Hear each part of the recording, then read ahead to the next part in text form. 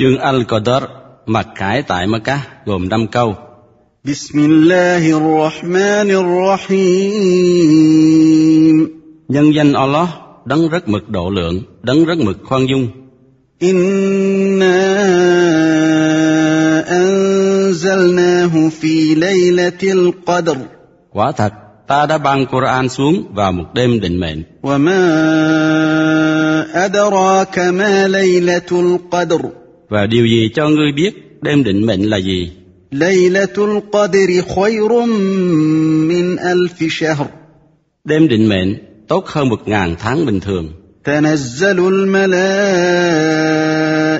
war-ruhu fiha bi'izni rabbihim min kulli amr. Trong đêm đó, các thiên thần và thiên thần Jibril mang quyết định của Allah về tất cả mọi vấn đề xuống trần, theo phép của đấng chủ tể của họ. Salamun hiya hatta matla'il fajr. Sự bằng an, nó kéo dài cho đến hừng đông.